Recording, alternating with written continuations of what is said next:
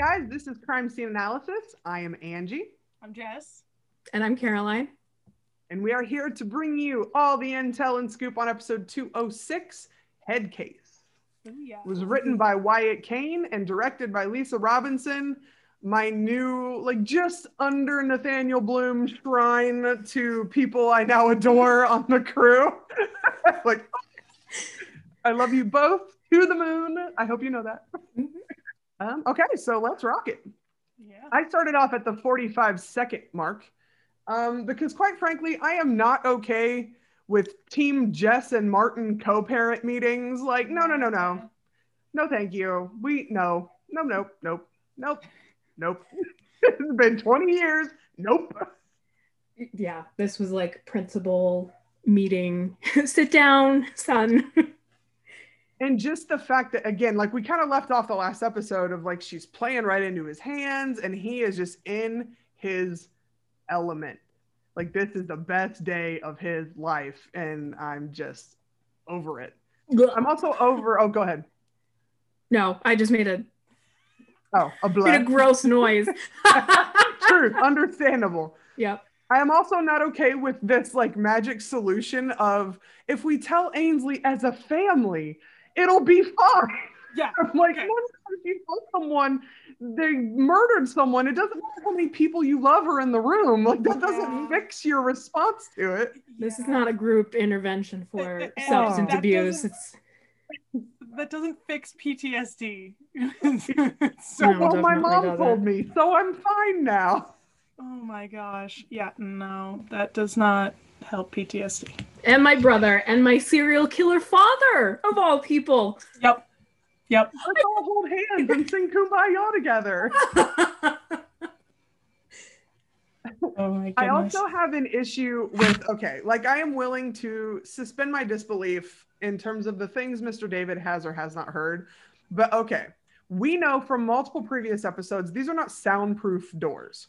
Now, obviously, you need to raise your voice a little bit, but David is literally sitting in a chair right outside this door or standing right outside this door. And Malcolm is right in front of the window doing the my sister murdered someone in cold blood. And I'm at some point, Mr. David has to have put two and two together. He has his AirPods in and he's listening to Ragtime. Just and we just can't see it. Ragtime. I can't think of any other. It's perfect. Never change it. Yeah. Which the next thing leads me to the explanation of the Karos question. What is a Monday morning accomplice? Oh my God. All right. So I searched the whole internet, the pillars of the internet for this thing. And I felt like a bad word for not being able to figure out what it was. So what is it? Okay. So this is a reference to the phrase Monday morning quarterback. A Monday morning quarterback, statistically, most football games are played on a Sunday. Yes. A Monday morning quarterback is the person that is not necessarily sports related, but they're the one that looks back at the game and goes, well, here's all the things Brady did wrong. He should have blah, blah, blah, blah, blah, blah, blah. Yeah, hindsight's 20/20. We get it. So it's essentially a hindsight is 20/20 reference about on Monday morning, it's really easy for you to spot all the problems. You weren't doing it in the moment, but now you're looking back at your film and you can see all the idiocies you did. So the nobody likes a Monday morning accomplice is a joke about, hindsight. You can tell him all the things you should have done on how to chop up the body the right way, but you weren't there when he was doing the chainsaw, So that's what that reference means. Don't point out the stuff when you weren't there in the moment to make the decision. Wow, I'm mad now. I love it. This is why we do this. I love this. We all have such varied experiences because one of us picked up on it at some point. I was is this some 80s crime TV show, like another Miami Vice thing that I but yeah, that's John Johnson or whatever. Oh my God. And then I also want to talk about the absolute whiny bonanza of, where was this leniency when I was the one murdering people? I can't. Over it. over it. You are a bitter Betty, party of one. Like, just stop. Yeah. Betty. Martin's loaded with Martin's doling out the guilt. And the thing is, this wasn't even that much guilt. It was like Poplar whining about something. Like, I Yeah. a big piece of cake. Like, that's what he was mad about. Like, where was that when it was my turn? Like, you murdered 23 people, dude. Mm-hmm. On purpose. At least in Ainsley's case, she blacked out and didn't realize she did it. I'm not forgiving it, but it's better than intentionally torturing 23 plus people. Sorry, Martin. This is the no compassion zone. I hate to break that to you. It is always no compassion zone for me. So, and here's the thing, like, I don't want people like, I don't hate Martin. I don't hate Michael Sheen. I love the character. He's a great foil for Martin, but I am not here to be like, oh, poor serial killer. Give him a hug. Yes, sorry, Carol, full stop. Should we like blur out my yeah, Britt can give you a little witness protection finger. It'll be fine. Honest to God. Oh my gosh. No, what I loved about this whole scene was how much foreshadowing it was for the episode. Mm-hmm. Like when Malcolm says, I wish I didn't know you were a killer. That foreshadowed exactly what happened in the dream. Bye. Bye. At 3:43, we get a nice little shout out to Duke Ellington, who, being the music nerd that I am, he was a jazz composer from kind of the big band era. He composed first, and then he became like a conductor of his own band and played all the clubs.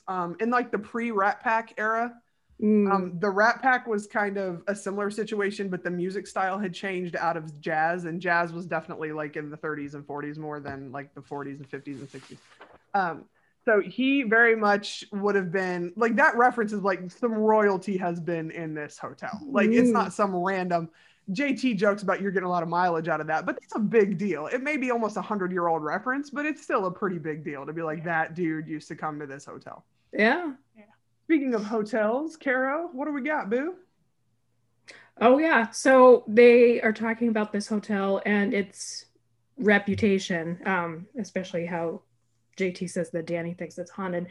And I'm sure, or I'm hoping at least, that everyone who has logged on to Netflix in the last week and a half has seen that there is a new documentary out. I think it's called like Vanishing. Vanishing at the Cecil crime scene, the Vanishing at Cecil Hotel. Gotcha. Thank you. Yeah, that just premiered, and that is the case of the real life Cecil Hotel in Los Angeles.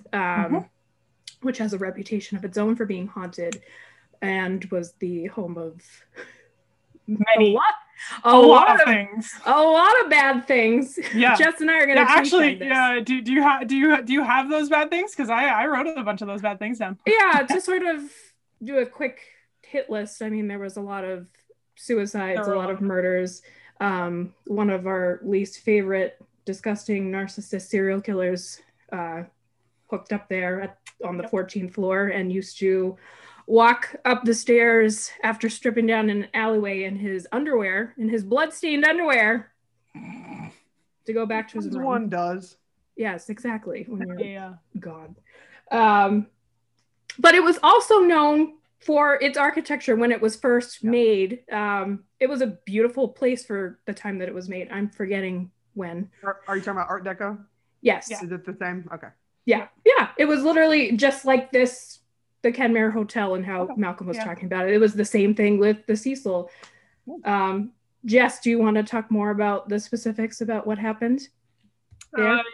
So there's like a pretty large handful of things that they mention in this episode that are direct references or playoffs of the real Cecil Hotel. So one of the things that I didn't realize, and when I did some quick research, was that there's actually a murder that happened there that is still not solved. So at the time that this episode is happening, there's a murder that happened that still hasn't been solved. Bowery Ripper. So I was like, oh, hey, that's more than just like a random coincidence that happens to be in there. But yeah, it's an old hotel with a very creepy past, like Caroline outlined. They had multiple periods of that hotel shifting owners and styles and things like that. And so after it was done being just a hotel, it became split up into 2 or 3 different sections over the years, and it became a hotel. It became a short stay place for people to stay for weeks at a time, and then it became a place where, and then there was a portion where people could actually live there. And we see this happening in the Kenmare Hotel with Greta Swan and her father. They live there. Mm-hmm. So and it was a rundown place even while it was open. I haven't finished the documentary series that Caroline and I mentioned that's on Netflix about the Cecil Hotel, but there is footage of people going into the hotel, like bedrooms and bathrooms, during the time that it was an open hotel for people to come to. And it's just like, excuse me, I would have ran out of there at the first sight. Like, so this all came to mind, actually. Like Caroline said, this all popped into her head about the Cecil Hotel, like when they walked into the Kenmare, and like I was doing so many things at once. All of this didn't really pop into my head until later, when they end up in the creepy ass elevator with Greta and her father popping in, and I was like, wait a minute, this is the Cecil Hotel. So and there's and then the biggest thing, like we said, the Elisa Lam case, a lot of it centers on footage found of her in an elevator. So there's a lot of footage of them in the elevator or in the elevator shaft, and it's really creepy and rickety and just really weird. So I thought that was an interesting similarity as well. Yeah. Mm-hmm. And the serial killer who actually stayed there, did I mention this guy's name? No, I have it written down, though. I didn't know if you were going to. I didn't want to be wrong, but because I know there were a few actually, but I only because there were 2. Richard Ramirez. Yeah, who actually Lou Diamond Phillips played in. I was like, excuse me, really? And then there was another 1 degree of separation. That's not even 6. Literally, yeah. And then there was another guy who stayed there, but we don't. Yeah, there was no name given for that person, I don't think. No, he has a name. We don't really care. We don't really care about it. I just put Ramirez down. Unfortunately. That's all right. That's all right. Yeah. For all of our true crime nerds. Yeah, it was cool. At the 5:53 mark, I have what I have titled my "I did not see that coming" line of the episode, which is that is my vagina reimagined as a 3-dimensional celebration of form and color. That might be one of my favorite just blindside you lines from this whole show. Like, that was not the answer I was expecting. And I have this amazing screenshot that I'll have to put up on social media of Bright's response versus Danny's response versus JT. Like, it is just 3 completely different responses to this question. JT was slightly intrigued, but Danny was just like, okay, what are we doing here? Yeah. No, and it's always Bright just smiling like an idiot. Like, when it was Adrisa talking about how many times you brought her an orgasm, he's like, yeah. Like, he's always really into it. Same energy. And I have to say, when they were entering the artist loft, I was sitting there smiling. I was pretty happy because, like, these are my kind of people. I'm not as eccentric as them. My artwork is not my vagina reimagined as whatever. Yes. But as someone who really wants their own studio space and really wants to, like, work with other, like, local artists and stuff, that just made me happy to see. Indeed. Yeah, no, this was. And I love the callback too, when later, like, they have moved on, Bright and Danny are talking about the case, and JT just goes, I still have no idea how that's supposed to be a vagina. And Danny's face again is like, can we just not talk about it anymore? Right, can we move on from vaginas, please? My God. No, I actually loved seeing the studio. It looked very much like the art studio at the college that I went to. Where they had a huge, like, open space art gallery where it was just like paintings everywhere, like, just they spread the whole place out. And then of course we meet Wendell, who I loved and who Bright clearly loved as well. Oh yes, it was his people for sure. That was, you could see it on his face too. He was like, I found one of me. And he also talks about that Bowery Ripper who I like had assumed that was just like a fictionalized thing for the purpose of the show, but then I looked it up, and there actually was a Bowery Ripper in New York City who people believed was Jack the Ripper, who came to, yeah. Okay, I'm like during the same time period, or like reincarnated? Yes. Oh, okay. Yes, same time period. Yeah, I'm disappointed in my true crime nerdy self for not having looked up that information, but I'm glad you did. yeah. So they thought that it was actually him, but then someone went on to describe that they thought it was like a phenomenon calling someone a Jack the Ripper if they were a murderer who gruesomely tore up women. Well, that's gonna get you. That's gonna get you press. Like newspapers sold and all that kind of stuff. Yeah, back exactly. In the day, that was what was going down. So yeah, the website that I found showed the old newspaper clippings from this time, and it was like Jack the Ripper comes to New York City. Like that would have scared the and just like modern day media, anything that'll scare the crap out of people but may not necessarily be true is what we will lead with on this 24-hour news cycle. Yes. Mm-hmm. Yep. Oh yeah. Yep. Fun stuff. Well, that's cool. Mm-hmm. At 8:33, Carol, I had a little callback to last week when we talked about JT being the everyman.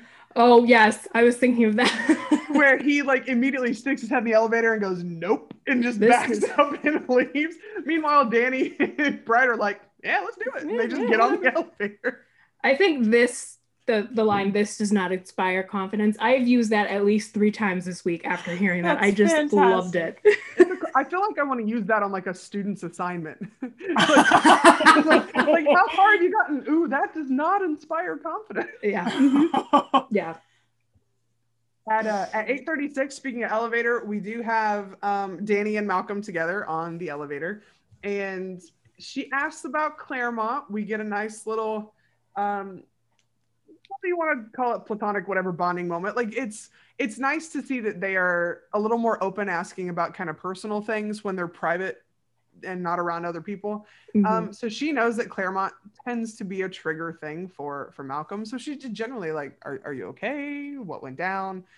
And I really love how Tom played Bright's response, which is like, I can't tell her. Like, it's not like, oh, it's fine. Like, he told her, well, same as always, but then he has to stop at a certain point because he can't reveal too much. Mm-hmm. So it was nice that he revealed pretty much as he could to her before stepping across the line that he wasn't going to be able to come back from.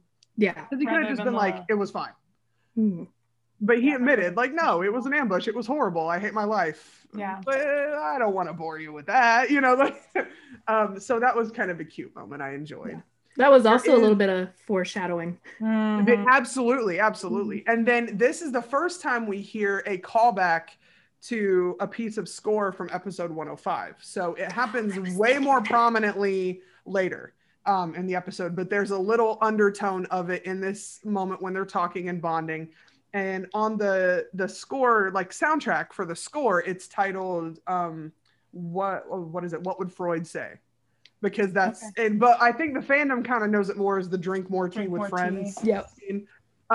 This is specifically a moment where in their friendship, during that episode 105, they had already, Danny had already said like, look, we're not friends yet. We'll get there. Malcolm tells her, you can trust me. They definitely bond over, she reveals she had OD'd before. She's seen him, high and tried to take care of him. So it was definitely the first episode where if you were going to think that potentially there could be some romantic something there, that maybe that's like the spark episode for that. And it was really nice that Bloom, again, in his genius, kind of recycles a bit of that and brings that theme back out for this, because it's a big moment. This is a big episode for things Brightwell related. So it was nice to get like a little hint of it there. And I'll be honest, I missed the hint of it on the elevator in my first watch. I totally lost my mind over the finale part later that we will discuss. I was like, but when I rewatched, I was like, oh my God, it's here. And it just made me all in the feels and fuzzy. I heard it and I immediately thought, it was like, Angie's going to be so proud of me because I recognized it for once. I was listening. So one of the things I really like about this episode is the symbolism of the actual crime versus the things that are going on in Dream Malcolm world. Because this entire real life crime boils down to a father, a parent serial killer that has hid what they've done from their child. And the child finds out at the end of the episode, oh my gosh, my father was a serial killer. And maybe he had changed. We don't know, you know, whatever. But that's such a juxtaposition of like, that's Malcolm's experience. And that has to do with the dream where he doesn't know again in the dream and all of that. Like, so even the real life case has a lot of similarities to the things that we're about to see in the hallucination that aren't case based. Yeah. Which was kind of cool to be like, okay, this person is like the female version of Malcolm in that situation.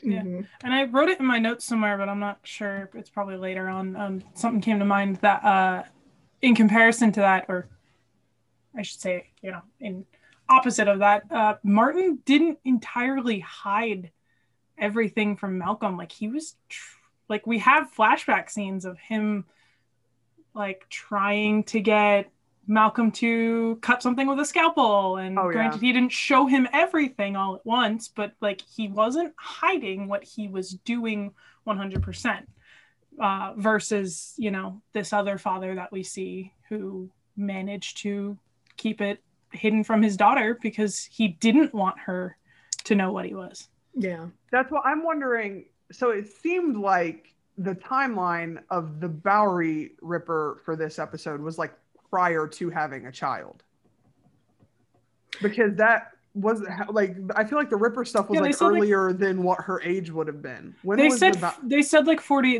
that person at least hadn't been, their murder hadn't been solved for like, the number I heard was 40 years.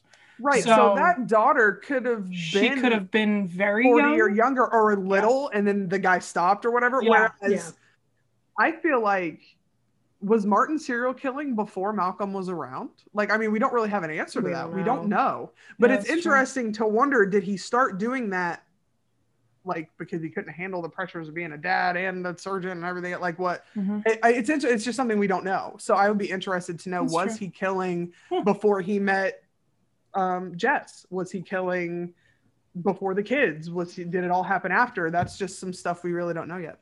Yeah, and that's something that I want to talk about later when we find out the actual killer was the man. It's very similar to a real life case in which a man did kind of, I mean, if you look at famous serial killers, there is a range between, did they stop when they had kids? Were they killing while they had kids? There's always a range. And with the real life killer that I sort of wonder if this guy was based on, it looks like he took breaks in between his children and then went back out a couple years later and then eventually stopped altogether.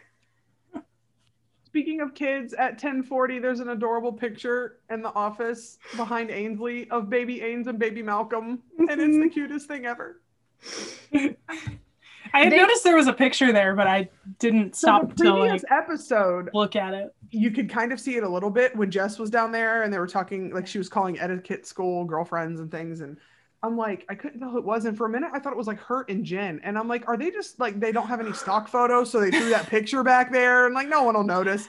And then we got a closer shot of it and I was like, oh, it's the babies. They were so cute. I love how they both have pictures of each other as kids. Like if we recall I think it was the finale when Malcolm is like packing himself up to go away. His nightstand, he has a picture of him and Ainsley. Yep. Because it's adorable. Yes. So at 11:19, I found Mr. Nathaniel Bloom's little secret Ainsley nugget he was telling us about. Oh. I thought for sure it was going to be at the end, and I will talk about the end when we get there. It is not. So this is the first of kind of a couple nuggets, but when Malcolm goes into the office and sits down with Ainsley and says, is there anything that you want to talk about? Like he asks if she's angry. She kind of looks at him before she responds. And you can tell, like, at first she feels like very like tense, and then she kind of softens and goes no or whatever. In that moment when she's tense, there's what's called an inverted theme. So like, for example, the typical, forgive me, I'm going to hum. I'm not a great singer. There's the typical like do, do, do, do, do, do that happens when it's like the We're the Same theme. This one goes the opposite. It goes do do do do do, like it goes opposite, but it's the same method and the same rhythm of the We're the Same theme. And so I was like, Bloom, you sneaky bastard. Like I was like, there it is. And it's very short and very chill, but I was like, so I think if we do get like a full-fledged theme for her, it's going to be very similar, but it's going to be like the photo negative of the Malcolm Martin version, which is going to be really cool. So very creepy and very fun. I'm very excited. It's delightful. Yes. So cool. I want at 1348 to again say Bright is progressively getting better at calling for backup. He called on his way. He wasn't there yet. He called en route, which is an improvement. Normally he's like, hey, I'm in the middle of a basement with 17 giant guys with weapons. I need some backup. So luckily he's getting there. Now he still doesn't wait when she asks him to wait. And in fact, hangs up on her straight up like, click, not talking. Like I said, not last episode because I wasn't here, but the episode before that what is that? 4? Is that 4th episode? Like he calls for backup and never finishes the phone call. Either something happens to him or he just like, what? And click, bye. He's the dog from Up where he's like, squirrel. Like he immediately like found something shiny to lock onto. So we got the call for backup. Now can we have the finish your phone call and listen and wait? He doesn't want to hear the response, which is going to be stop it and stay right where you are. He's like, oh, I never heard it. My phone disconnected. We have some static. I don't know what happened. Yeah, exactly. At 1536, I am here for the fact that in kind of this dream reality, Malcolm and Danny tag teaming these interrogations like freaking bosses. They are finishing each other's sentences. They are boom, boom, boom, grilled, done, signed, confession. Like, I mean, I love that because as we move on and we start to realize, okay, this is not reality. This is obviously like a fantasy of the perfect things he wants for his life. It's not just the romantic side that is perfectly clicking with them. It's the job side. It's the fact that he is a member of the NYPD, which is what he wants. He wants to be a part. The fact that him and her working together, and even JT's like, you guys are on fire. Like they were killing it. And it's not just about, I want her romantically. It's like, I want to have that closeness and that trust as a partner. And it was amazing. I've rewatched it like 3 times. I was like, they don't even get to the end of a sentence before the other one jumps in. I was like, yes. Yeah. And I think that's a testament to the fact that there's all these references to them calling each other partners. It's more than romantic. It is way beyond that in this. That's what the kids are calling it. Yeah. As Martin said. Yo. I mean, he wasn't wrong. Right? Yeah. And one of the things sorry, Angie. One of the things I pointed out in my notes was that we haven't been told it, like it hasn't been said yet that he's a detective. And so watching that scene was really interesting because I was like, we've not seen this. We've seen Malcolm in an interrogation room offering some information, asking some questions, especially in the last episode, Bad Manners. He brought evidence in and was asking some questions, but he wasn't fully interrogating the guy. Whereas watching this, I was like, what is weird about this? What is like feeling odd about this? Because as a profiler, Malcolm is not allowed to be in the interrogation room and interrogate suspects. He does it elsewhere and, gets his answers other ways. But I was just like, it took me a while and like through processing, like writing down my notes and stuff to realize, that looked weird to you because we don't get to see that. So that was really nice to see. Which leads us to family dinner. I want to do a really cool shout out. So we have this first moment where, and it actually happens really quickly in the precinct before he gets told to go home.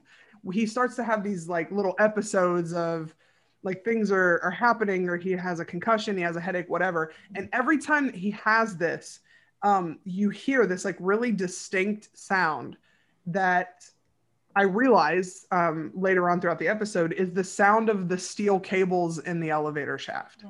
I can't replicate it with my mouth. It's just not a sound. Don't.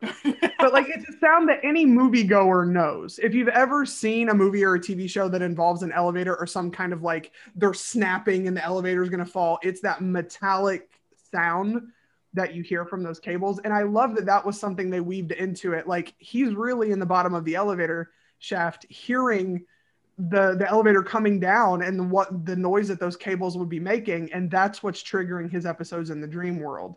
And I just thought that was such a cool addition with the editing. That was really neat. Wow, Angie, it's very funny. Let's go. I'm ready. let's do this. Okay.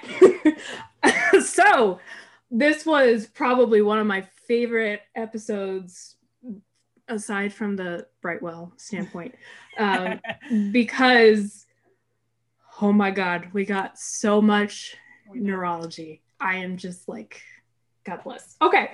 So then, of course, Malcolm has another thing with his head, and the family notices, and Ainsley points out, oh, you have contusions. There was a lot of medical vocab in this whole scene, which I adored. Contusions is a medical term for bruises. Malcolm says he fell from 3 or 4 floors. Bruh, a floor is 14 feet. That's a lot. And landed perfectly straight like he was laying in bed on a pillow. So that's my one complaint with this episode. What is happening? This dude fell like from 42 to 56 feet to the ground. Lot. That is a lot. You can get a concussion just from falling from your own height. Like, yes, exactly. Like, you can get a concussion. And we know there's blood. Like, there was lots of blood under his head in the elevator shaft. Yeah. Like, seems sketchy. Oh boy. Yeah, exactly. And people are not really sure what's the technical height that you can fall from somewhere and still live. Some people say about 20 feet, which obviously, Malcolm, you're not gonna laugh now. But again, just everybody's different. All right. So at 2010, we kind of have the first moment where Team Brightwell died 1,000 deaths. And that was Malcolm wakes up from this dream. And who wakes up right next to him? Miss Danny Powell. I'm going to do my best not to just go straight off, because I know not the whole fandom is hardcore Brightwell. But that being said, for those of us that are, it was definitely like oh snap, like, yeah, we know it's not real, but the fact that this scene, she's there comforting him, and she says the phrase that they are home. And that, like, so in his subconscious, what he needs to soothe him in those moments is her in their home. And it was just the sweetest, most like, my heart, it's so adorable. And not only that, and I want more content. Yeah, and not only that, and like, I'm like a sappy, kind of person, a little bit, like, home. Yeah, that's more than just a place. Her reference to home is the two of them, like, wherever, being wherever. So I was just like, guys. Yes. Also, total side note, in the next scene leading up to that is the couch, which is the other moment when 1,000 Brightwell deaths happen. But I really want his freaking chess set. That is the coolest chess set ever. And I mentioned it in my write-up way back in the day, the first time it appeared on his coffee table. It is so like minimalist and glass and cool, and I want it. I don't even touch it. I just want to put it somewhere so it looks cool. So the couch. This is the other moment that slayed much of our collective fandom. Oh boy. So here's the thing. In addition to all the glory that is the next morning, some of us are pantsless couch snuggles. I like it. That's my go-to. Yeah. We learn in this moment that Malcolm is Whitley, not Bright, which we had not heard at all. I loved it. I loved the, like, he doesn't have to hide from a past that supposedly doesn't exist. And so not only is he, partnered both romantically and employment-wise with someone, and things are going well, and his family's happy. Like, he just, all of this trauma that we've watched him try to deal with for the entire length of this show, it's just gone. Like you can see in the way that Tom portrays him, like it's almost like you can see his shoulders higher. Like he's not burdened. He's not just being weighed down by all of those things. And when Danny said that, I was like, of course, like he wouldn't need to be bright. And it was just, it hurt a little, I'm not gonna lie, because I don't want him to be Malcolm Whitley. I'm like, no, but it makes sense that would have been his perfect route, you know. And quite frankly, that Brightwell kiss will sustain me until my death. So that's in my life. I don't care what happens. I mean, we're gonna get renewed. I'm not gonna even speak other things out into the universe, but even if they never give me real life Brightwell, at least I have this moment where I can say they were all domestic and adorable and legs were over other legs and they were cuddly and there was kissy face. And it makes me so happy. Made me very, very happy to see so many of you people who are like, oh, I don't know how I feel about Fluff, to be like, oh my God. And I'm like, yeah, I know, right? It was like, this is my... Like, I'm like 95% Wump with like a touch of Fluff, but this was the touch of Fluff that my heart needed for sure. Living in it. Oh, one of the things he said while they were sitting there, when Danny asked him like, what is going on, because you seem far away, was he said, I have everything I want, but there's moments where I feel like I don't deserve it. And I kind of like put in capital letters in my notes with that, like imposter syndrome. Like I know there's a reason why he feels distant, because he's like, you know, in that dream state and still in and out of it kind of thing. But at the same time, like that's that's the definition of imposter syndrome, and it sucks. Yeah. At 25:37, we get a literal shot for shot, sound for sound remake of the pilot. Yeah. When we get to see what I am forever calling beautiful. Teen Wolf Gil, you cannot change my mind. He is Teen Wolf Gil. I don't care. Oh, but I mean, I went back and I rewatched the pilot, like with the exception of there are some slightly different shots when Malcolm's coming down the hallway because he has like the stress ball and some other stuff from the pilot. But every single shot of the handcuffs, the twisting hands at his waist with Gil, the cardigan adjustment, the keys, all of this, and the exact moments of the score at the exact same time. Even to like the zoom in on Bright when he's standing there before the Gil reveal. It was all just, I'm like, oh, and this is like the second time this season that they've given us like a reshoot of that moment. And I just want to hear Lou Diamond Phillips talk about the absolute blast he had getting into that character, just being able to kind of channel the crazy. He got to charge at Michael Sheen. I mean, come on. Because he's not Gil. It's the first episode he's not Gil. Like I said earlier, like I want more of Tom Paine impersonating his fellow cast, which I agree. But I did not know the sleeper I wasn't waiting for was Gil and being Martin. I wasn't prepared for it, but now I'm here for it. Let's do that some more too. Oh my God. I just want to see a BTS photo when they did lose hair like that. Because he took a selfie and he was like, ah! Oh yeah. Oh yeah, he totally did. So or he just was like putting on all the chops, like all the extra facial hair and stuff. Oh my God, it's so funny. And his legs look so tiny in the little scrubs he wore.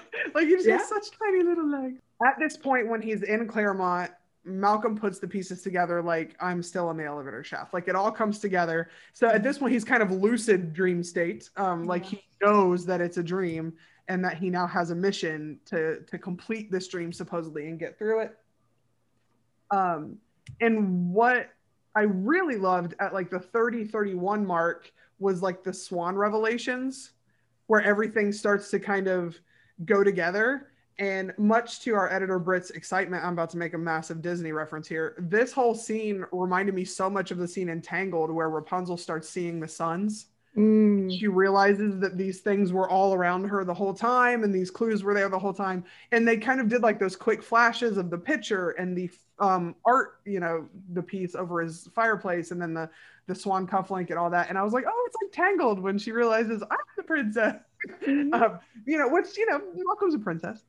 So, Like it was just a really cool sequence that reminded me of that moment where like all the little pieces come together. I've been seeing them everywhere. Okay, so one of the things I noted here was that everything that is being said or done or seen by Malcolm is coming from his own brain, even though there are other people. It's kind of, it's Malcolm's subconscious, and we've seen Malcolm's subconscious represented by his father. Another time that he passed out, I believe that was the professionals.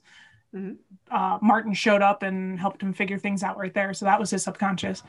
We saw in the trip that his subconscious becomes himself in place of Martin. Mm-hmm. And now we're kind of seeing two things from Gil being here, I think. We're seeing Gil being his subconscious in Martin's place now. Mm-hmm. But also this form of Gil represents reality, because he mentions the surgeon, and they flash back to it scene-wise, Gil showing up at the door and Martin answering it with the cup of tea. That is all stuff that we know is true and consistent with the reality in the show. So, and this is the first time that we get a clue that like it's not that Martin isn't a serial killer. Yeah. It's that he doesn't know that his father is a serial killer. Yeah. Yeah. And I like how they played that, because I was like, he started saying these things and I was like, how are they gonna like fit this in, all of these things that Gil is saying? I thought they were gonna play Gil as the serial killer. Yeah. But then when they kept him as the cop, I'm like, wait, where are we going with this? Yeah. And I was like, aha. So I really liked that he said what happened in reality, but it was he drank the tea, woke up 3 days later, and started spouting off all these crazy things. Here's another, why did Martin not kill him? Why did he? Because that was his original plan. Yeah. So because Malcolm was around, I don't know, maybe he didn't do anything. More details we need in this whole backstory situation. We need like 206.5. Yeah. we need a half episode or something to explain some of these things. Where are the deleted scenes and the bloopers? Yeah. So that was just really cool to watch those kind of two things that Gil represented in that the portion of the episode. I mean, Gil is so important to Malcolm in the real world, and pointing things out to him that he wouldn't otherwise realize about himself. And so it was nice to see, even if the situation was kind of flipped in this reality, Gil was still that person who led him down the right path. Yeah. It's very nice to see, because in this reality, Gil isn't that like, Papa Bear presence in Malcolm's life, which I love and adore, but at least he's still helping him out. Right. Mm-hmm. So I loved the coloring in this hallway. So like the final hallway scene where we have in the dream, the Ripper is confronting Martin, and then Malcolm is having to confront both of them. The lights just consistently change to like different shades of red and purple and blue, and all of that is representative of his psyche, like of how things are happening in Malcolm's head. And I also love that he thinks that this is going to fix the problem. Like if I solve this case and I take down the bad guy, then I'm going to just magically poof, like show back up in reality. And like, that's the whole thing. And then it doesn't necessarily work out that way. I know, Jess, you had a couple things to hit there. Yeah. First off, in that scene, before he like realizes, before everything goes down and he realizes like, why hasn't descended. Martin is a really big fan of Danny, and literally the first thing he asks when they walk into that darn hotel is Danny here? He's a fan of her in real life, though. I mean, Aurora, what was that tweet Aurora said where she's like, listen, he likes her in this realm too. Like, he's a huge fan regardless. My new friend Danny. So they're BFFs now. That was just really funny to see. I want him to call her from Claremont. Like they're in the conference room sometime, all of the team, and then Danny's phone rings and he's like, "Hey, Danny," and then Malcolm just looks over like, "What the frick?" And she's like, "Go to hell, bitch." Yeah. Like, I will blow your head off. Click. Yeah. I was not kidding. I mean that. There's a lot that goes on in this scene from the time that they walk into the artist loft, or I should say end up in the hallway that Angie mentioned with the funky lighting with the blue and the red and whatnot. So there's a ton that goes on, and you've got Dream Martin being held at knife point by the killer, the serial killer that we learn is the Bowery Ripper, and there it is in my notes. Like I said, so I mentioned it earlier. He said I couldn't let my daughter know what I was, but like I had mentioned earlier, Martin didn't entirely hide that from Malcolm. Mm-hmm. And there's the mention of lying to protect family, so another one of those lines that calls back to, you know, reality for them. And Malcolm has said it multiple times that he's a detective at this point, but it still took a reminder from Martin, dude, you're a detective. Like, detectives have weapons. Yeah. So I thought that was just really funny. Like, dude, you've said it multiple times. You know you're a detective. And shout out to Capable Bright. You know, the third time in the whole series we've seen it happen. Oh boy, we need more. Ricky, this is for you. Shout out to Capable Bright. You and me, girl. You and me. We're on that wavelength. In regards to him being a detective, we start seeing him, once he enters the artist loft, we start seeing him act like a profiler again. He's not a profiler in this dream state, but that's all he knows in reality. So his subconscious has has given him those abilities. So he starts going, you know, being the profiler that we know, but that's not actually Dream Malcolm. So because he had no reason to become a profiler. Yeah, anyway, so God, like I said, there's just so much going on in this episode. We see Malcolm pull out a gun and shoot. The last time we saw Malcolm pull out a gun, he couldn't shoot it. He didn't do it. And so he manages... Yes, he manages to do it in this episode. And actually, one of the things, I went back and watched a few times to take a look at like his reaction. He looks confused. He shot the gun and then he like kind of looks at his hand like, what did I just do? Yeah. Like, well, but that confusion is because he thought he would wake up. Yes, and then I realized like immediately after, so I feel like it's kind of like a two-part, like immediately, like because he kind of like looked at his hand and then was like, why am I still here? So I was supposed like, to fix it. Why am I still standing in the hallway?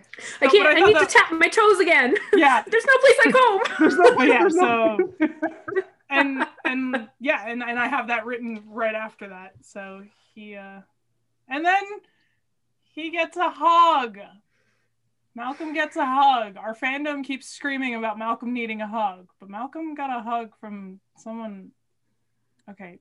I didn't want. We would say Malcolm doesn't need a hug from. The hug. Thank you, Kara. Yes. You and I are on the same page. I'm like, he does need a hug, but does it have to be from Martin? Yeah. I didn't want this hug. We would say he doesn't. Can it be like Gil or somebody? Just let Gil hug him. Or JT. I am here for a JT. Oh yes. Oh my God! Please. Yes. Bro hug. Let's go. Let's go. So, but he ends up with a hug from Martin. And one of the things that we've heard Tom say a lot in his interviews is that, especially early on, there's this tension with him of he knows how horrible his father is. He knows his father's a serial killer. He's mad at his father. He's angry at him. But at the same time, he still loves him. Yeah. And he is highly upset that he missed out on an older childhood and his teenage and young adult life years without a father. So the formative years. Yeah. And all he really wants is a hug. And those are the words Tom actually says, is he wants a hug from his dad. Yeah. Well, thank you, writers. You gave us a hug from his dad. Yeah, they're giving us all the content in dream reality, just not in the real world. Yeah. It's also like, baby, no, you don't need a hug from him. He sucks. Not him. No. But which right after that at 33-39, once he solved it, like we're talking about the confusion and the misunderstanding, it ends up leading into like kind of the celebration at the Whitley's house with the champagne or whatever, and the song choice is just pristine. I'm not really sure. I tried to find how to pronounce it. I think it's Rostam is the name of the group, and the song is Don't Let It Get to You, the reprise. But that song that plays while they're celebrating and while he's like getting the hug from his dad and he's like, I'm still here, I don't know what's going on, it's so perfect. Like there are some of these lyrics and it plays again later as well. It takes a pause for a minute and then it plays again. But the lyrics are, You're not going to get it exactly how you want, but that doesn't mean you shouldn't try. It's not going to feel the way you expected, and it's going to hurt to figure it out. But if you're patient and you're kind, and I don't know why, and it's no fun, I still think please don't let it get to you. Like, so there's like, it's literally the dream described. It's the dream described. Everything you wanted is not going to be the way that you hoped. And it hit like when I read the lyrics, because sometimes when these songs happen, either they're sang in a certain way that you can't quite understand the lyrics perfectly, or there's other stuff going on and you're not focused. So when you go back and you read the lyrics as that moment's happening, it hits. And then this is also the same song that plays in a moment, which I'll come back to that in just a second. And it hits even worse in that moment too. So then we have, Team Whitley popping champagne and apparently having pickles with champagne. Maybe I am not high class. Clearly I am not wealthy and well-to-do, but get the baby pickles with your glass of champagne. Is that a thing? Or do we have rich listeners? Probably not. Is anyone rich? Anyone want to tell me if that's a thing? Like the tiny pickles. That sounds like, why don't you have pickles in a peanut butter sandwich? Because that sounds about equally as delicious. Like, yeah, pickles aren't my jam, regardless of what they're paired with. So, yeah. Right. Well, that's usually like a very opinionated food for people. Yeah. Yeah. We also kind of found out through some tweets from Aurora that this scene, it sounds like she was supposed to be in this scene, but it was, I know. Carol, you missed the Discord discussion. Okay, Carol, listen. So gonna fill you in right here. Listen, girl, listen. So it sounds like that she was scheduled to be in this scene and maybe it was filmed early, or she was still quarantined and they needed her. So they tried to rewrite or switch as much as they could to not have her. So they gush over her, right? Like, basically, when are you going to put a ring on it, Malcolm? And that whole scene. And so my argument here, we of course went on a little tangent, like, damn it, she wasn't there. And then I said, oh guys, wouldn't it have been amazing if she was supposed to be in the final scene too, and she was in the basement with Malcolm and he had to look at her when he chose to go away? Oh, shut up. Shut up. You ruined it. That's it. Bye, Britt, guys. See you next week. Britt was like, I hate you. I hate you to death. I think I walked in at like the end of that discussion and read through it, and I was like, excuse me, this is what I come back to. Meanwhile, Carrie and Joy and I are like, yes. No, stop. I am on Britt's side. How dare you even put that thought into my head? I just had a vision of that in my mind. I'm not happy right now. That would have hit hard. Holy cow. Which leads us to this final, what I thought was going to be a girl in the box, but they kind of hoodwinked us a little bit there. This final scene, I absolutely loved it. So there's this particular score that happens while the closer Malcolm gets to the box, there's and Martin is making all these dramatic exclamations to try to get him to stop. There's this kind of consistent thump that gets like faster and faster and faster, which is his like heart rate of him like realizing what he has to do and all of that, which is really cool representation. And they make like the Schrodinger's reference, which I loved. Like Herr Schrodinger would disagree. And Malcolm says Dr. Whitley in this scene. Which is our first indicator of like, this is reality Malcolm now. Like he's pretty much back. Like there is no confusion about what's happening and what's going on. We got a little bit of it in the upstairs when he was kind of like, I need to go get some snacks. But now like, okay, this is our OG Malcolm back. He's cognizant within this stream. And I absolutely love how the set department did like the shaking of everything around him to be his psyche. Like all these jars and everything around him is shaking as he's making the decision to, even though it's going to hurt, he's going to leave this reality. And it hit. And again, Tom, I feel like I say Tom's performance like 15 times in every CSA episode, but the absolute heartbreaking pain in his eyes when he says, stay for her, she won't be here. It hits. It freaking, I am not the most emotional of people. It takes a minute for me to get to that level, and that hit, and looking at the tears in Tom's eyes, it just, damn, like it was absolutely superbly done. It was beautiful. Yeah. I had accidentally paused it at that point and like looked up and I was like, oh geez, I just him right there, teary-eyed, staring at the camera. Seriously, it hits. Oh boy. Yeah, and when Michael says, son, stay for her, there's something about the levity in Michael's voice with how he I don't know if it was intentional or just what happened, but there was just some levity in his voice that I can't describe, and it just like gives you more of the feels. I don't know. Well, it was just really nice of the way he said it. Martin absolutely knows that is his last ace in the hole to play. Yeah. Like in Dream, Martin knows like if anything's going to keep him here, it's this play right now, and he plays his last ace, and it just it doesn't work. Yeah. As much as Malcolm wants it to. Yeah, because he wants someone that he can be open and honest with, which he does not have in real life. Even with Martin, as Martin being the only other person, well, now it's Jessica, but for most intents and purposes, the only other person who knows about what Ainsley did. Yeah. Like, he still can't be open and totally honest with him because he's a freaking serial killer. Like, he has a good person in his life in this reality who actually trusts him, who wants to communicate with him, who wants to, hear the good, bad, and the ugly. He does not have that in the real world. So, no. And what's so heartbreaking about it is he has that if it wasn't this secret to share. Exactly. Like, because Gil, Danny, and at this point, even JT would be like, hey man, like, do you need to talk? Like, so he's so close. And that's what makes it all the worse. Yeah. Is he is right there, but this is the one thing that he cannot tell them. And not even just because they're cops. If they weren't cops, this is still the one thing that it goes too far. Exactly. And he can't tell. And that's what's so like just gut wrenching about he's so close to the perfect reality. Yeah. Even if in real life he never ends up with Danny, he's so close to that partnership, to that like that just we're vibing on that same level, and it's so close but that far away at the same time. It is the ultimate secret.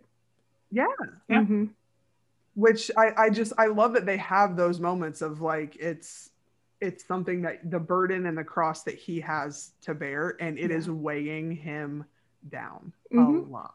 Yeah. So flip that around. At 37:49, I am here for the fact that other than him opening the box and accepting that he's going to leave this reality, it's Danny's Bright that wakes him up in the shaft. Like, you hear Danny say Bright, and then his eyes open in the elevator shaft. So, still holding on to that dream. It's like Braveheart, where it's like, you can never take my freedom. like I'm holding on to my brain. Like, great Scottish, Angie. I tried. I rolled the R a little more, but I didn't want to be too dramatic. Can I just mention that when he wakes up, he looks over and sees that skull and goes, "Hi." And then he thanks it for its participation later. But see, I loved that though. Oh my gosh, I love this so much. I got really like, I got very sentimental over that, because if you think about it, like, investigators and stuff, they have these connections with their victims, and if it weren't for them, they wouldn't be able to catch these people. So it just, to me, it was like, an investigator thanking the victim, like, I'm sorry that this happened to you, but thank you for unlocking it. So I was probably the only one who was like, this is so sweet. And everyone else was like, this guy needs medical attention in so many ways. Okay, so Kara, I have you marked as something for this section. That was the reveal of the serial killer. Okay, so you want to hit that? Sure.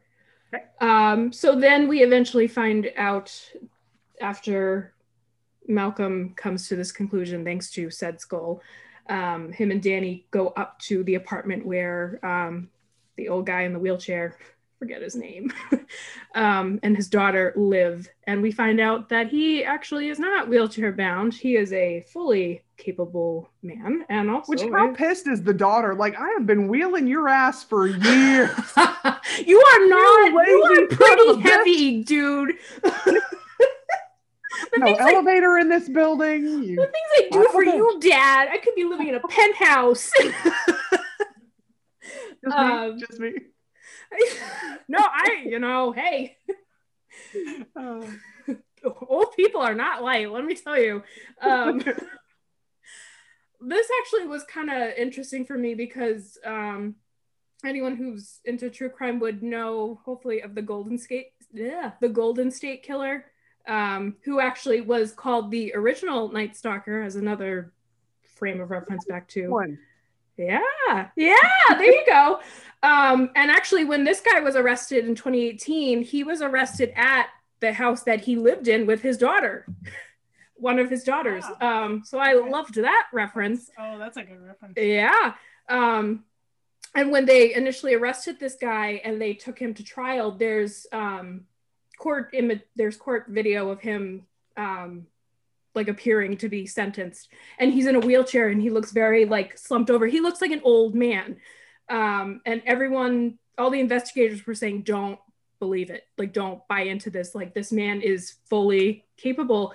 And then video footage was released of this guy doing like pull-ups and push-ups in his cell. And so I loved the whole like reference to that with this killer. I don't know if they had specifically thought of this guy, but I was just like, nice GSK, nice GSK reference. Sure. Yeah, it is for sure. Mm-hmm. At 38:27, when Malcolm kind of reunites with Danny and JT, and he's very kind of stumbly and like, when was the last time I spoke to you? That same song by Rostam plays again, like in that, and it works so perfectly with this scene where he's seeing Danny for the first time since he saw her in his dream reality. First of all, he's massively banged up, way more so than we were shown on screen. Not that I'm bitter that I keep getting robbed of hospital scenes with Malcolm.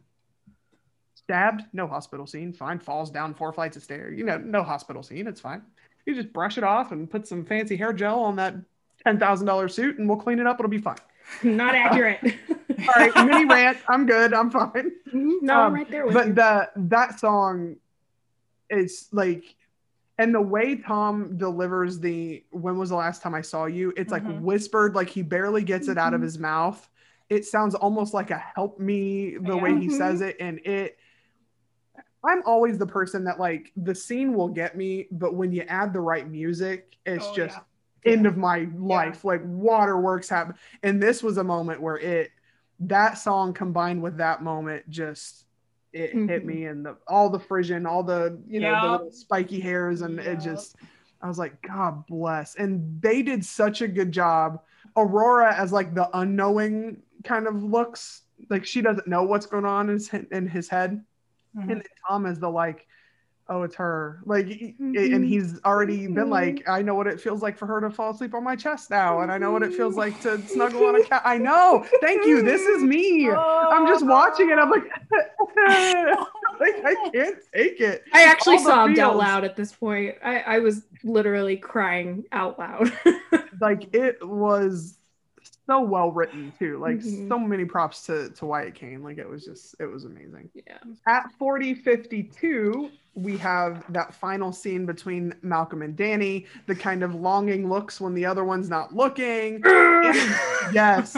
And we have a couple things. The return of kind of the full drink more tea with friends music underplaying this moment. And I love that. First of all, that Gil's going to die and be buried in a turtleneck. That's fine. We knew that. We knew that. That's not news.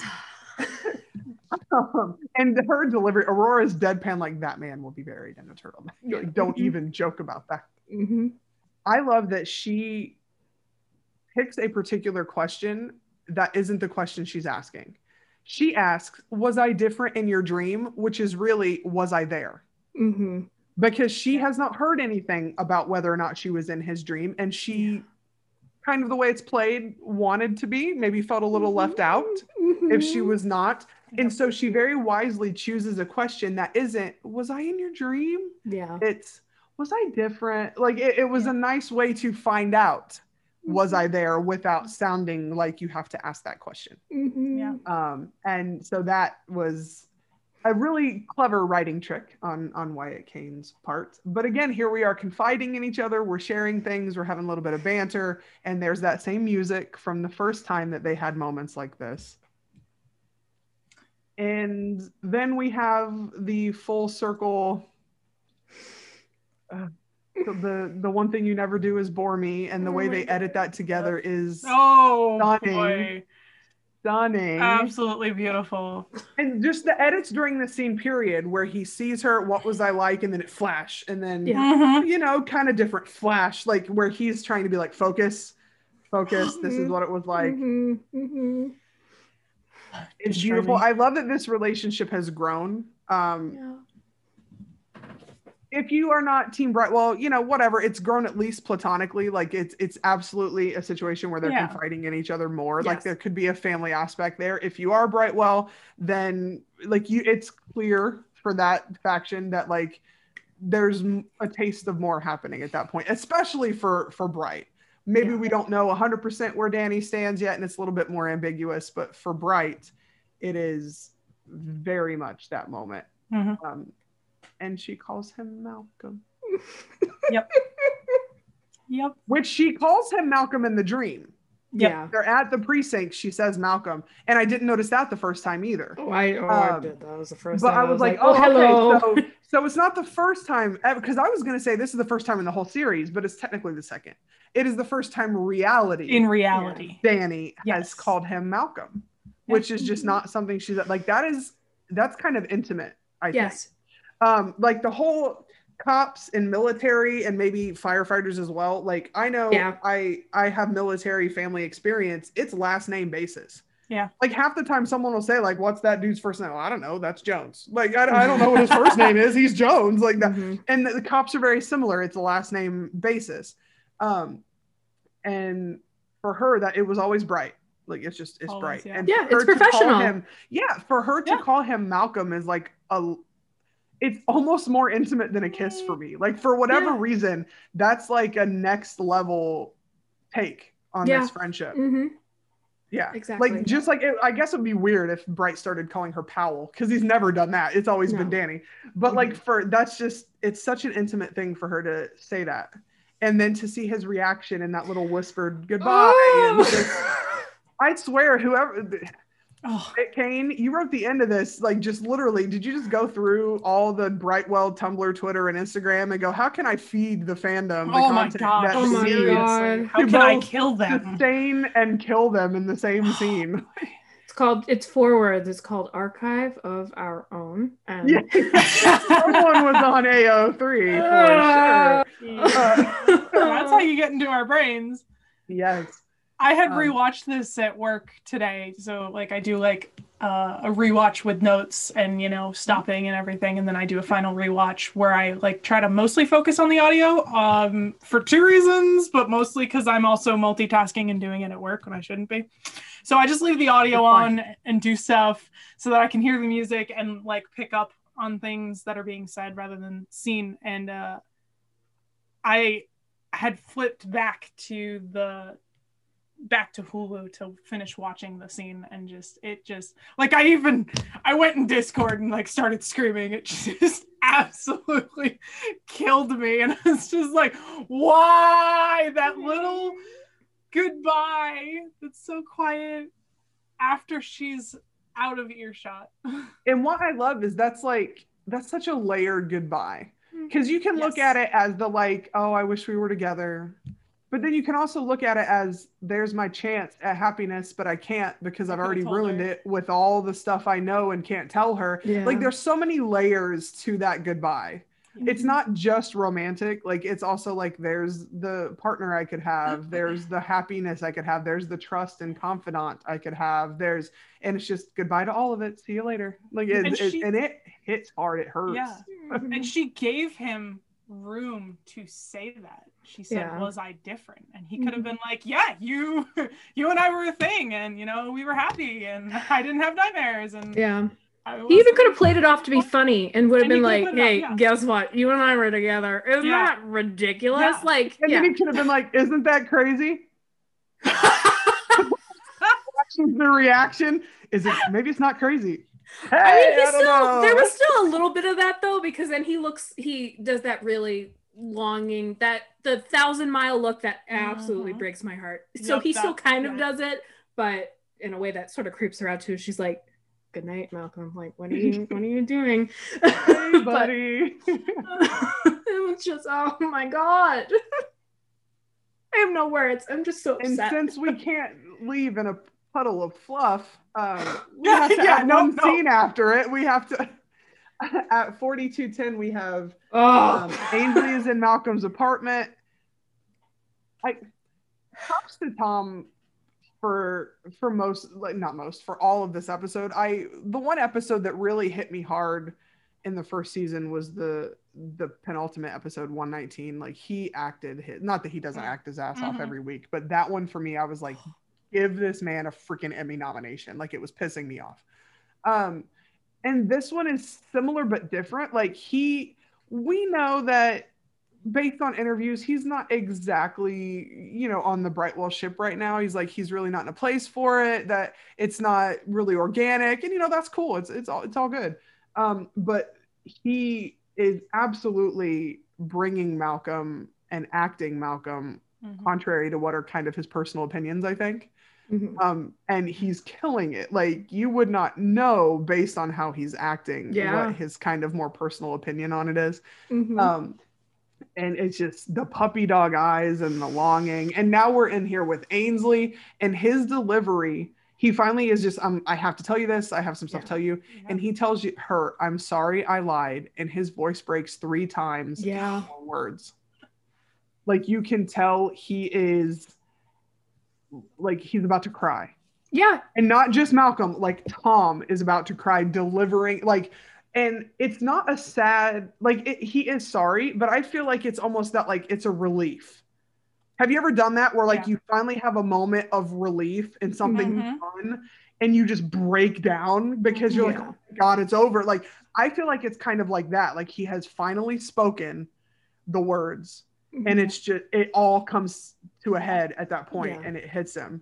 And I did not see the twist. They were right in the promo. I did not see the twist coming. I did not expect that shocking finale, but I knew she was sounding very weird when she was talking. Like, I was like, okay, something sketchy is happening. And when she does reveal, I just did this like, when she reveals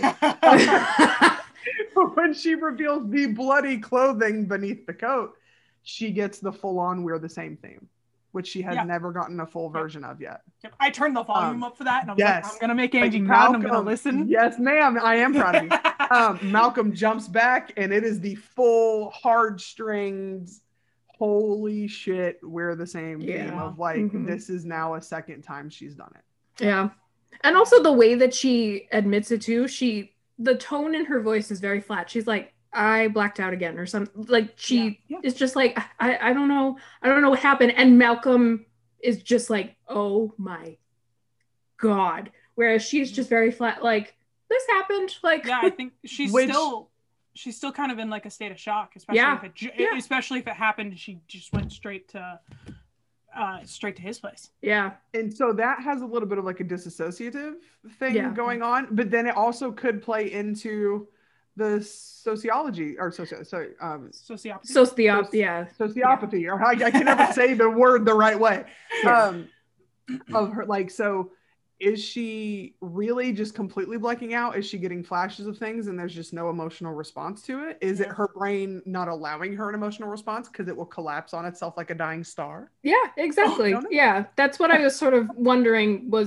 I was thinking, is the flat tone because of possible sociopathy, or is it because she's still dissociative and she's still like, I did this? Like, she really doesn't know what she's talking about. She is not coming to terms with it. She's like showing him to be like, here, but she, like, hasn't processed it. Like, I killed someone again. Like, God, I hate when that happens. Yeah, like, God, Yeah. I mean, like, look at this outfit, Malcolm. And Malcolm's like, oh my God.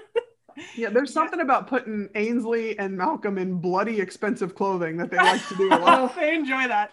They enjoy destroying clothing on this show. So there's a lot of speculation on who this potential victim could be, if it's someone we already know or if it's someone coming up. I hope it's a rat or a squirrel from a basement. Imagine. That's a lot of... Oh my God. Hey, rats are big. Did we see Sunshine? Bolo for Sunshine, the parakeet. Yet to see Sunshine, so... I'll kill my... That's it. No, you want to know the hate that would come out of the fandom? If she killed Sunshine, this fandom would immediately be like, that's it, fire Halston Sage, kill Ainsley Whitley, get her out. You could do other things, but not this. Yeah, like she would be public enemy number one over anyone else in the entire show. I so badly want to believe that now. I hate that I'm saying that. All right, guys, we need a bolo on Sunshine stat. Yeah, someone find her, please.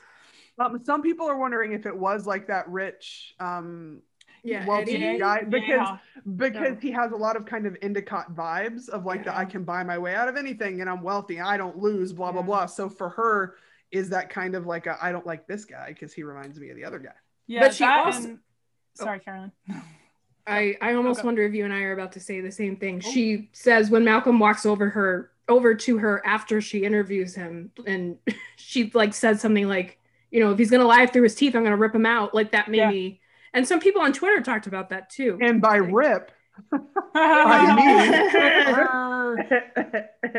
mean. But the last interaction they had was like, not that it's something to kill somebody over, but the last interaction that they had was he cut her off. Like she asked him a question and he cut her off and was like, yep, nope, done, bye. Yeah. So that was like... Well, and she says right before that, you've been accused of bribery and, you know, this and that, which is all stuff that Endicott had been mixed up in. Sure. Like, Yes. So for her, that could be like, ooh, I don't like this guy, you know. She's like a vigilante type with weird motivations. Yeah. Yeah. Which now, knowing that this has happened, I was already excited for Alan Cumming to join and the character that he's going to play as like that kind of MI6 foil to Malcolm. But now it's not just Malcolm that Malcolm has to worry about. Like he's covering up multiple like pieces of this, like, dear God. And then you know for a fact, and God, it better happen, we're going to get a scene with Alan Cumming and Michael Sheen. Because he's going to go interview the surgeon, and then Malcolm is going to have to wonder, what the hell is he saying to this guy that has like this axe over my head? Like, he can pull the string. I would not put it past Martin to be like, I could give you some intel if you can make it worth my while. You know, like, can you get me, you know, out of here? Can you get me some lower security? Like, so it's all going to come to a head. I love Catherine Zeta-Jones. I'm wondering where her character is going. I'm really hoping they don't try to make it like a romantic interest for Martin. Oh God, I really don't. Because there is this theory out there that sounds pretty plausible of like, is it going to be like, now that Jessica's spending more time with Martin, is she going to get all jealousy feels about things? No! I'm like, can I just swallow the bile in the back of my throat, please? And she does not give a damn about him. Let's get over this. Like when she walked out of his cell, shout out to Caroline and I to serial killer fangirls. You're gross. Like, God. So I'm excited. I'm not excited at the prospect that if it's a winter finale, we may have another multi-week hiatus following right after that. But I think some stuff's going to come to a head. I like having this kind of foil character for Malcolm now, because it sounds like they're going to make him like equally as smart and as cunning in his job as him. So he's going to have to do a lot more than just hide some stuff from the NYPD than what he's been doing now. So that sounds interesting. He can no longer assume that he's the smartest in the room. And I will lose my mind if they let Alan Cumming have his actual voice. Please let us have his accent, please. I mean, he says Europol. So. He's from Europol, so I'm like, please just let him speak with his natural accent, please. And then let's have just, you know, Malcolm do some kind of British joke, and then he can talk like himself for like 3 minutes. Yes. All right, so we have our last, not giveaway ever, but our last kind of swag giveaway for this week. We took a little bit of a hiatus to figure out how we wanted to work our final one and if we wanted to split it up or make it one big one. We just decided we're going to finish off with a bang and do kind of one big giveaway. And we're going to switch it up a little bit because since it is kind of the finale one, we really don't want the answers out all over the interwebs, kind of how we've done, code words and things before. So the first rule is when we give you this question, you have to respond with an answer to our DMs. So you have to either DM us on Instagram or DM us on Twitter, both of which are at podcast CSA with the answer so that we're not giving it out to just everybody and their mom. And so here's what we did. We had the pleasure of interviewing Nathaniel Bloom a couple weeks ago, who is our amazing composer for the show. And in that interview, I asked him who his influences were, which composers were ones that influenced his career path choice. So you need to tell me one of the composers that he listed as having greatly influenced his career choice. So you can DM either one of our social medias with an answer and you'll get put into the little randomizer I'll take a video of. And whoever gets chosen gets our last swag Prodigal Son spectacular. So do that. We'll put a reminder out there onto social media for that as well. And then we go into an off week next week. So we'll have to, we'll find you guys on social media. We'll make sure we're active and we're interacting with you guys and stuff, but we have an off week. And we are going to give those of us, since all of us have 40-hour-a-week jobs and 2 of us have children, we're going to give us a week off and take a moment and do that. So let us know what you thought about the episode. Let us know theories. Who do we think Ainsley has, hacked to pieces this time? Who could possibly be the person she stabbed? Or bird. Yeah. Or other. It's not Sunshine. R.I.P. Sunshine. And on that note, we will catch you guys later. Have a good break off, and we'll see you back here after 2:07. Bye-bye.